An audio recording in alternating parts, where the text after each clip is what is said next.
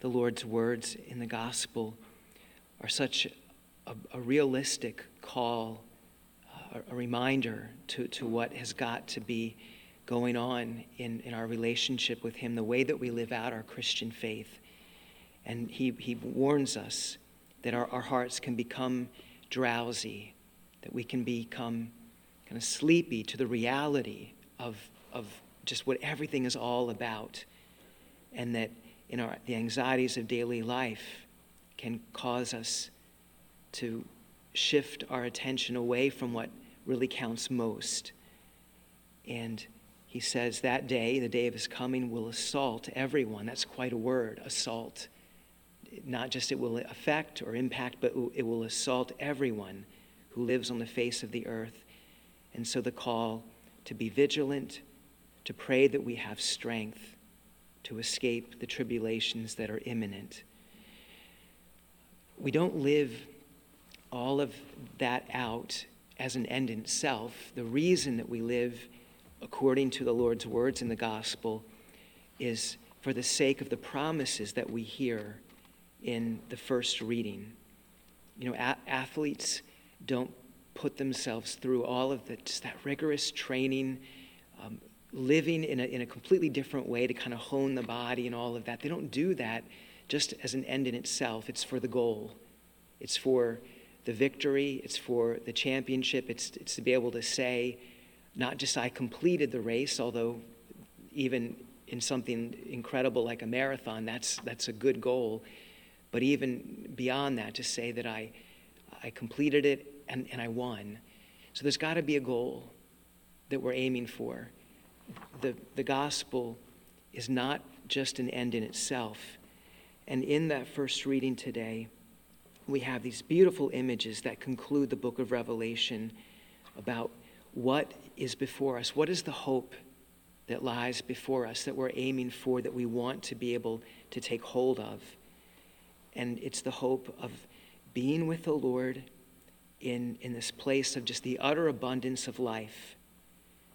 And with the Lamb in the center of everything in heaven flows this life-giving water that is not just life-giving, but is healing. It's being in that place with the Lord where night will be no more.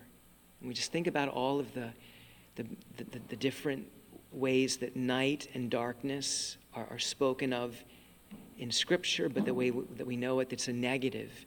And the day will come, the Lord says, what you're hoping for is to be with the Lord when night will be no more darkness, and all of the things that come with that. And then we're told as well that for those who are with him, they will look upon his face, and his name will be on their foreheads. And this one I find particularly beautiful. To look upon his face is to be in a place where faith has reached its goal.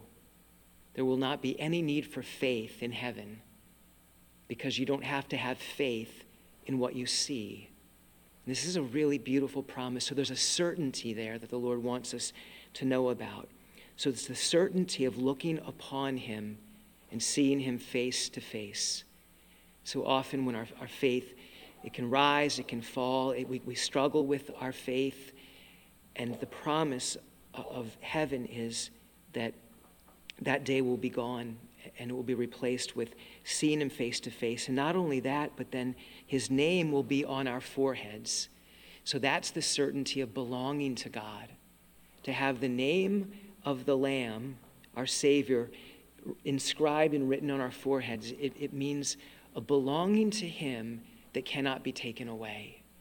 And again, there's a certainty with that that's just beautiful. How often we can fear now falling away from the Lord, and we experience the effects of our sins and all of that lends an uncertainty to our life.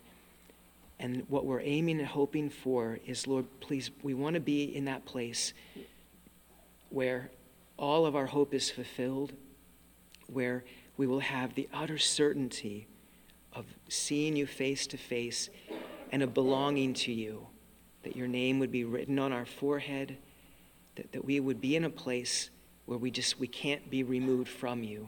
that will be in your hands, safe and secure for all eternity. So that's what we're aiming for. So as we pray today for the grace to live out the gospel, but we can't do that unless we know why we're doing it. And why we're trying to live out the gospel today is for the sake of achieving and obtaining everything that's spoken of in that beautiful first reading, everything that our hearts are hoping for.